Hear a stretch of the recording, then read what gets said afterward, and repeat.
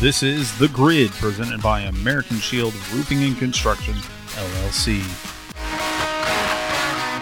When you find yourself needing a roof repair and are looking for a roofing company, American Shield Roofing and Construction is happy to meet your needs. When dealing with a roofing company, you need a roof contractor who is dependable, who can arrive on time, and provide you with a new roof in a timely manner. Our goal is to present you with honest, accurate information, quotes, and estimates.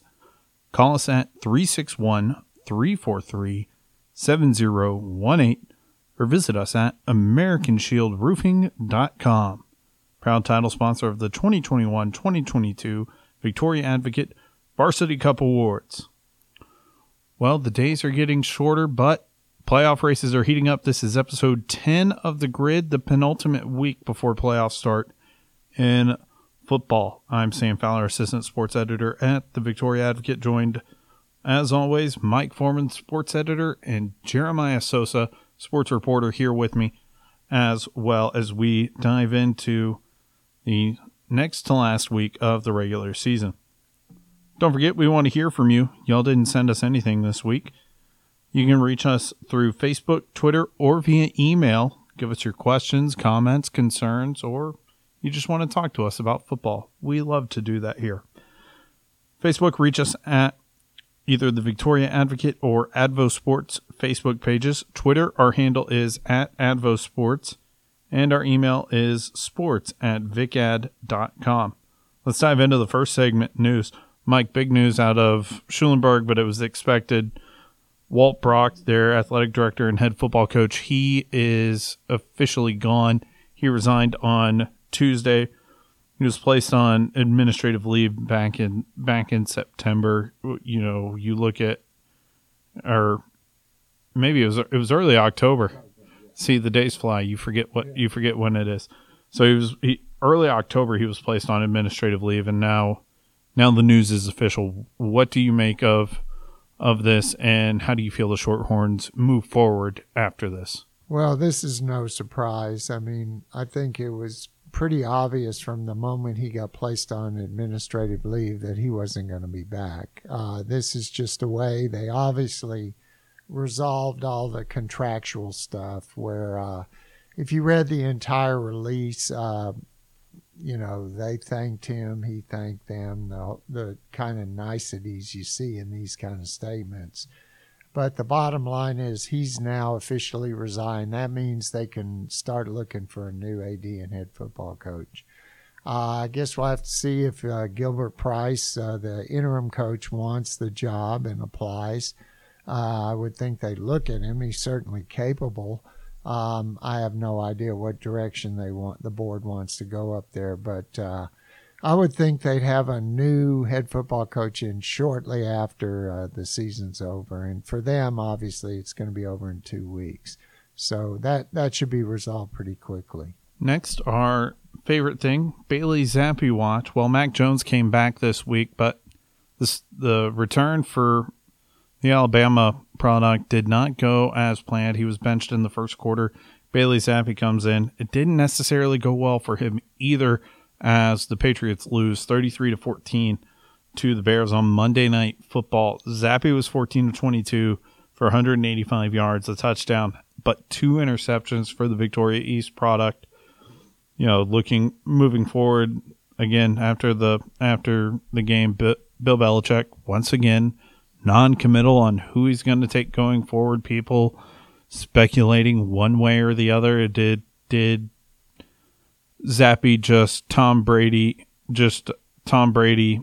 Mac Jones by usurping him, coming in as a backup? Let's get to the hardwood. We got some district championship matches that we covered on Tuesday. First, Victoria West, they fell in 5 sets to Flower Bluff in the District 29 5A championship match. That was a thrilling match. So West had a chance to win it, though. Grace Weiler, her 10th kill, put the Warriors up 13-12 in the 5th set. All they needed to do was close out the set, 2 more points, and they would have been the district champions. But errors, and then Flower Bluff sophomore Maggie Croft causing havoc once again. Croft, her kill, sealed the win for the Lady Hornets. West will be the number 2 seed coming out of District 29 5A. Playoff details to be determined pretty soon in the coming days. Then, Jeremiah, you went up the road to Schulenburg as the Lady Horns hosted the Lady Comanches of Shiner in the District 27 2A title game. And, I mean, Schulenburg dominated that. They end up getting the sweep. They end up going on as the 27 2A champion. What'd you see from that match, and just what allowed Schulenburg to come away with the sweep? Yeah, well, I think the Schulenburg home crowd definitely kind of played a role in Schulenburg kind of playing well in that first set. Schulenburg, they came out, I think, went up 13-3, and then ended the set winning by 10 points. And in the next 2 sets, Shiner came out hot, and I think they went up 6 points in the second set, and then they were up at 4 points in the third set. So it wasn't kind of like a kind of blowout from Schulenburg. They had to mount some comebacks in the second and third set, but behind that home crowd, I think Schulenburg was really able to pull it off and get that district title. So it was a good win for them, and good win for them going into the playoffs. Yeah, starting next week we're going to start having a lot of volleyball talk when it comes to the playoffs. Goliad wins their district. That's no surprise. You've got all these teams. I mean, Calhoun playing well, Campo playing well. Victoria West, before the Flower Bluff game, they debuted in the Texas Girls Coaches Association Top 25 at number 22. So certainly a lot of good volleyball heading into the postseason. We're going to take a break before we get to Week 9 recaps. So we'll come back after this message from White Trash Services. I'm joined by BJ Nelson. BJ, White Trash Services, what is it and what do y'all do? Well, thank you for asking. We gather trash in the counties around the Crossroads area. We've been in business for 8 years, and we have dumpster, trash can, and roll-off companies. And y'all are big advocates for sports throughout the Crossroads region. Just what makes y'all want to sponsor all high school sports throughout the Victoria area? High school sports are amazing. One, they keep kids out of trouble. It teaches them about character, teaches them about right and wrong, how to do better in life. You learn a lot of life skills in sports, and especially football. And how can someone get a hold of White Trash Services to start their service, rent a roll-off, or apply to be a part of your team? You can give us a call at 361-550-1826. I have a team of ladies that answer the phone, and gentlemen. So give us a call anytime, 8 to 5 during the day, and we'd be happy to visit with you about any of those things.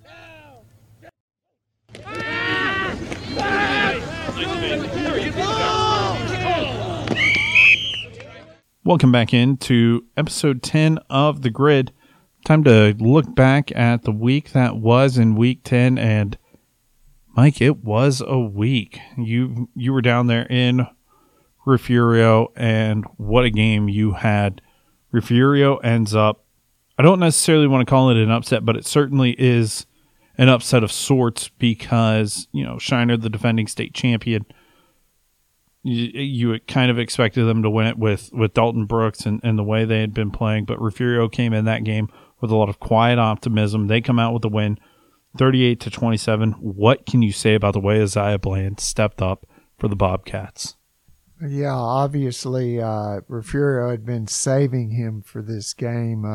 He really didn't have a whole lot of yardage coming in, very few carries. They have a number of running backs.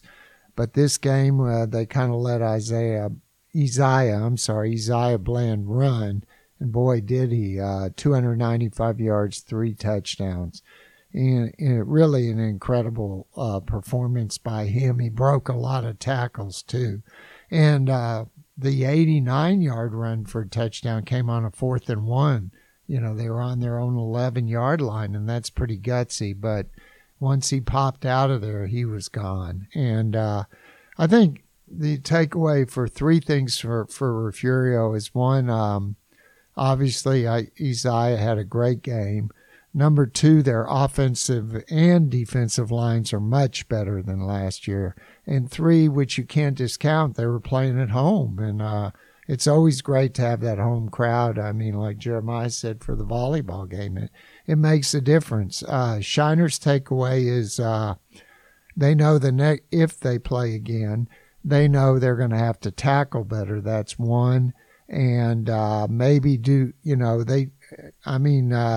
I don't know if you could say Refugio contained Dalton Brooks. I mean, he still had, 150, 160 yards and 2 touchdowns. But they didn't let Dalton Brooks beat them. That was the key for them. So I'm sure that we'll see a few different things. I kind of think if they play again, Refugio may throw the ball a little more. But that just depends. We still have, about 6 weeks to go before they would match up. But an outstanding game between two very good teams, and either one of them would be a good representative for this region. Only thing that might shake up is the teams they have to play in order to meet in that rematch in the regional final. Maybe some new faces, which if you're a coach, that's certainly always a little bit of fun. You're not always preparing for the same team. Well, we're going to head to Memorial Stadium. Friday night, Victoria West 50-35 winners over Corpus Christi Carroll, clinching a playoff spot. And what a night by junior Kamari Montgomery. It's just his first year as a running back. And did he have a night to help West clinch the playoffs? 243 yards, 4 touchdowns, also 6 tackles for the junior as he gets West back into the playoffs. He wouldn't have thought that he wouldn't have believed you if you told him he would have rushed for that much when he made the switch ahead of this season. It's like, man, that'd be crazy. I wouldn't expect myself to do that, but I felt like I really stepped up and did my job. Kamari certainly did his job, but his first touchdown was a 69-yarder, and you knew he was going to have a big game after that, and that's kind of a way to set the tone. However, heading into this week and heading into these final 2 weeks, West is going to have plenty of work to do on the defensive side. They struggled to limit the explosive play against Carroll. The Warriors allowed 8 plays of 20 yards or more against the Tigers. I mean, when you've got East and Miller coming up in consecutive weeks, with Miller this week, you certainly cannot have that moving forward. We weren't there, but Jeremiah, we've seen the box score. East does the same thing. They win 47-10 over Moody. They're back in the playoffs for the first time since 2020. Big game for them from Jaden Williams. He's able to do his job, get them back in the playoffs. What's this mean? How does this set up East to kind of play a little more freely over these next 2 weeks? Yeah, well, I mean, this past win against Moody was a big win for them because, after starting 0-3, now they're riding a 3-game win streak. It really gives them kind of a little bit of space, not to worry about missing out in the playoffs. They have a few tough games ahead of them, but this one was big for them. Jaden Williams over 200 yards passing. Jacarian Giles, he got his first action, in a few weeks after missing with an injury. 88 yards and a touchdown rushing. And their defense, played well again, had 1 takeaway. So, it was a good win for them to, clinch that playoff spot. And, heading into the rest of the season where they have a little bit more tougher competition that, we'll get into a little bit later. Then, Mike, you know the saying, 2's the streak. St. Joseph, 49-35 winners over San Antonio TMI. 2 straight wins for the Flyers, and that's the first half of what they had to do if they want to have a chance to make the playoffs. They still have to win out, including this week against St. Michael's, and get help.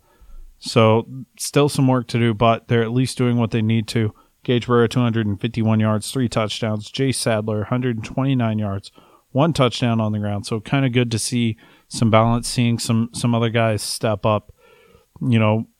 For the Flyers now, how does this kind of set them up to try and make the improbable happen?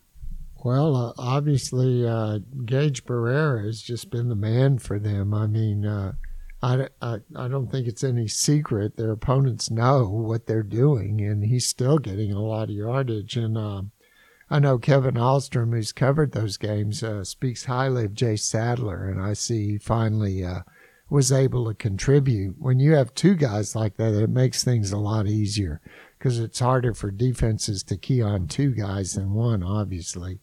So we'll see. St. Michael's has not been invincible.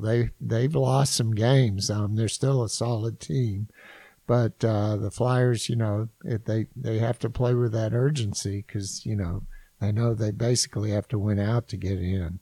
Then Jeremiah, you could call this an ugly game or a defensive game in Goliad. Edna wins 21-7.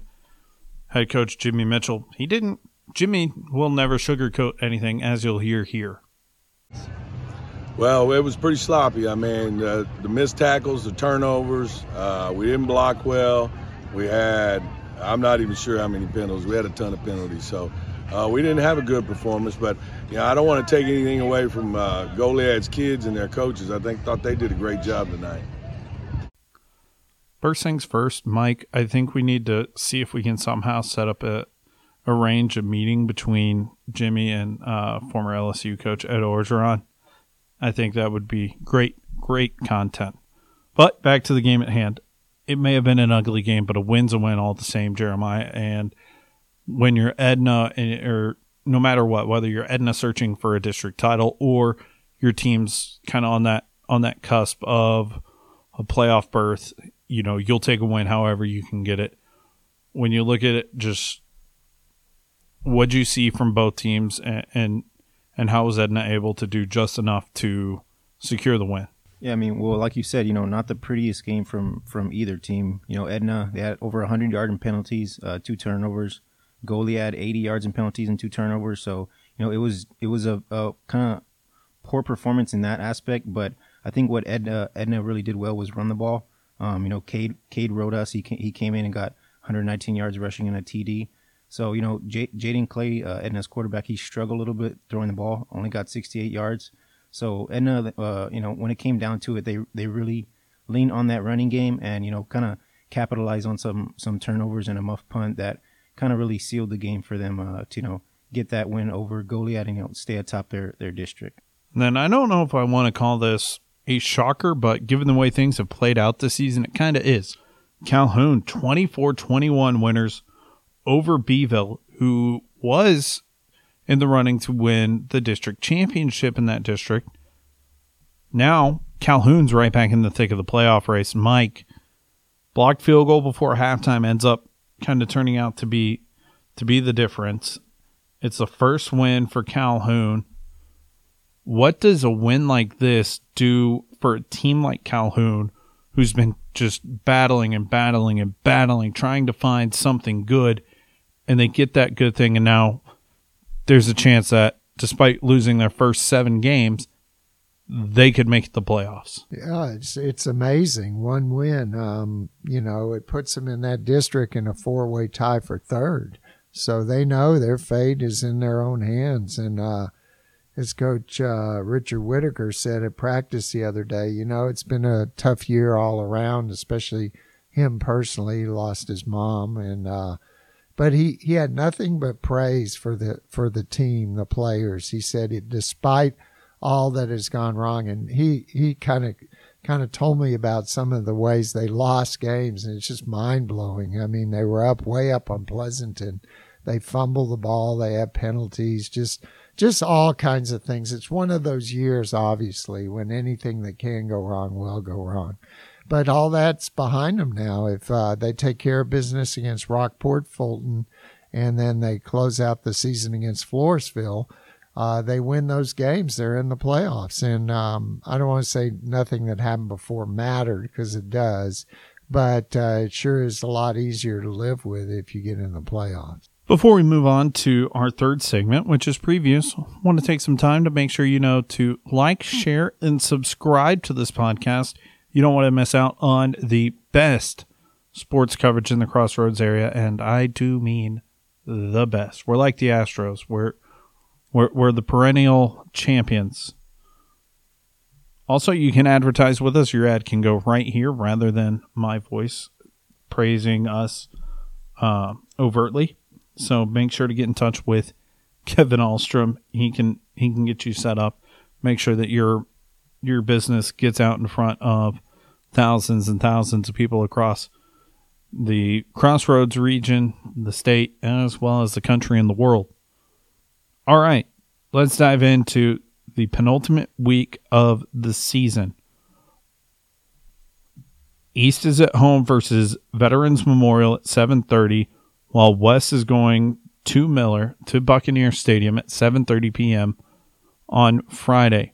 We're going to start off with Veterans Memorial, but before we get to it, what's on the line in these two games is a potential chance for East and or West to potentially get home field advantage in the playoffs heading in, or to at least be in that seat heading into the last week of the season. And that would then create a three-way tie for first. So big difference in that. You know, there's a difference between being at home and playing a team from San Antonio or Laredo and having to go to either San Antonio or Laredo, although going to San Antonio is kind of fun. Laredo, that's a drive. All right, Jeremiah, East and Veterans Memorial, we've seen the Eagles. They've been explosive. They put up over 600 yards of offense on West. What does East have to do in order to slow down Veterans Memorial's offense and give their offense a chance? Yeah, well, before I get into that, just Mike was letting us know a little stat before we started here that East and Veterans Memorial have played 4 times, and the Eagles have outscored East 227 to 48. Is that correct? Yeah, 227 to 48. So in the past it hasn't been a very close matchup, but I think this week what East really needs to do is kind of I know it's said it before, but their defense has to play well against an explosive offense like the Eagles. They've kind of done their job in these past few weeks against lower level teams, but this Eagles team is a different animal that's going to be coming at East.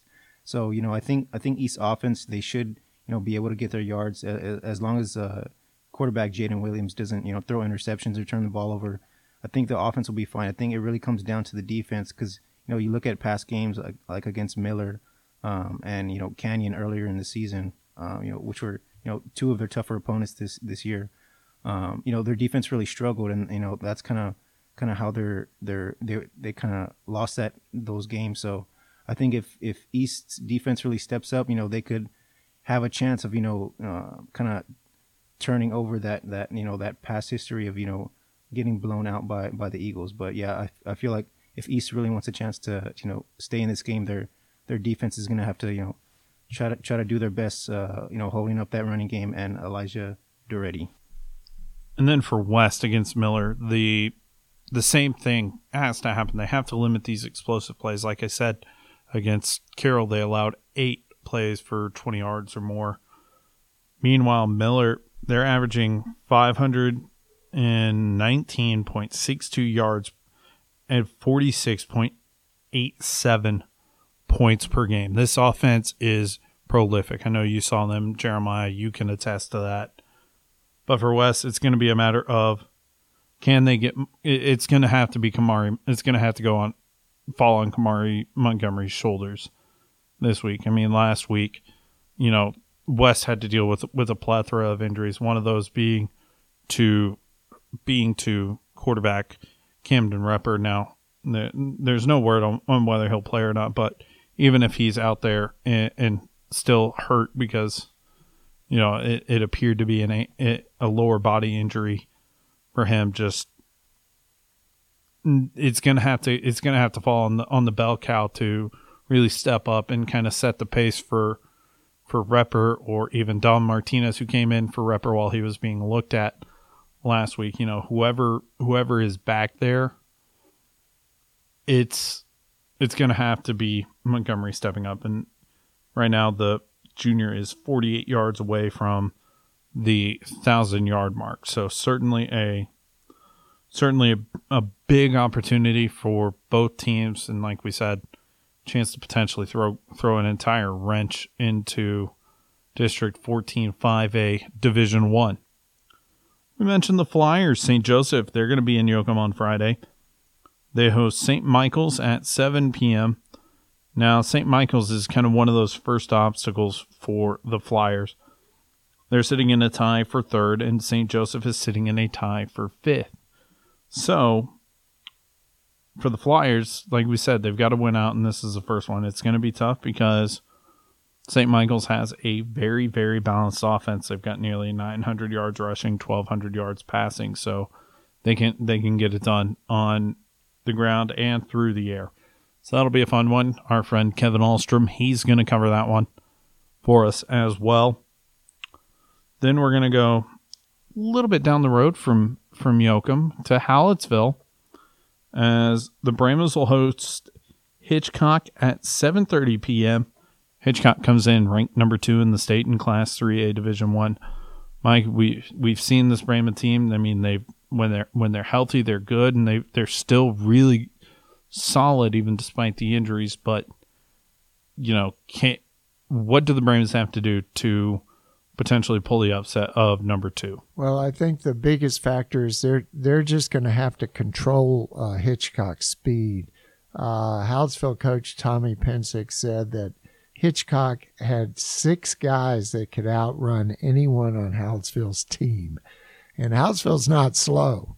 So that means that obviously Hitchcock's pretty electric. And I think that's the key for Hallettsville, is to limit the big play and to try to force them into a possession game type where Hallettsville has a shot at them. Hitchcock, they're 9-0 for the first time in school history. They won the state 7-on-7 title. I know everybody was up in arms and was shocked when they beat Refugio back in the first week of the season. But they've shown that they are a real team, and they're going to have to be reckoned with. They beat Columbus. The other thing is Hallettsville, in the 2 games it's lost, I think they've kind of worn down because they have a lot of guys going both ways, and that's another key for them. And that the weather may actually help Hallettsville if it's cooler, because that way they won't get as tired. But the main thing, I think, like we talked about, is just to limit the big plays and kind of contain them as best you can. Kind of a thin week all around in terms of games, but those are the 4 that certainly have potentially the most significance heading into Week 10. That'll about wrap things up here on episode 10 of The Grid. Like we said, be sure to get in contact with us through Facebook, Twitter, or email. We want to hear from you. Make sure to get out to games. Let us know what you're seeing. Make sure to like, subscribe, and share this podcast with all of your friends because, well, we're the best, and you should give your friends the best. We'll be here once again, same time next week, for the last regular season episode of The Grid.